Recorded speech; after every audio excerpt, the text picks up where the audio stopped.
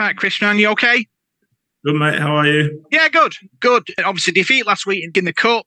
You've had a week to reflect. What do you think went wrong? We're our own worst enemies.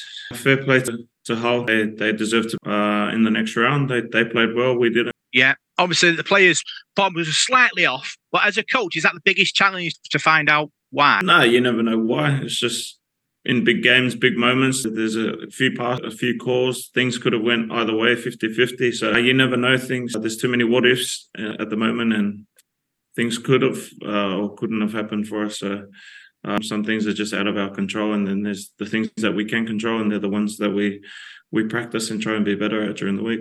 Yeah, is the plan to use the disappointment as a motivational tool to finish the season strong?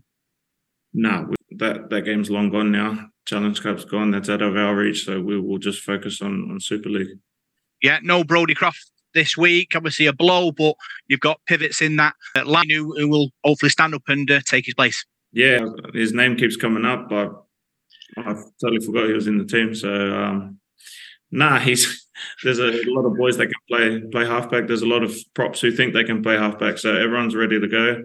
Whoever's there is ready to play, ready to pass, ready to kick, whatever a halfback does. But whoever's there ready to play at that time and at that moment, they'll be ready for the job.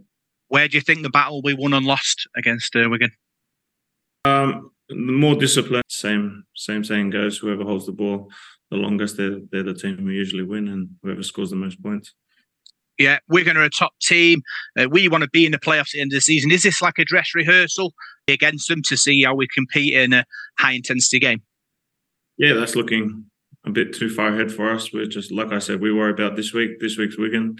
We don't need to worry about anything down the line until that time comes. So this week is purely on Wigan and what they're gonna bring and how we're gonna perform ourselves. So yeah.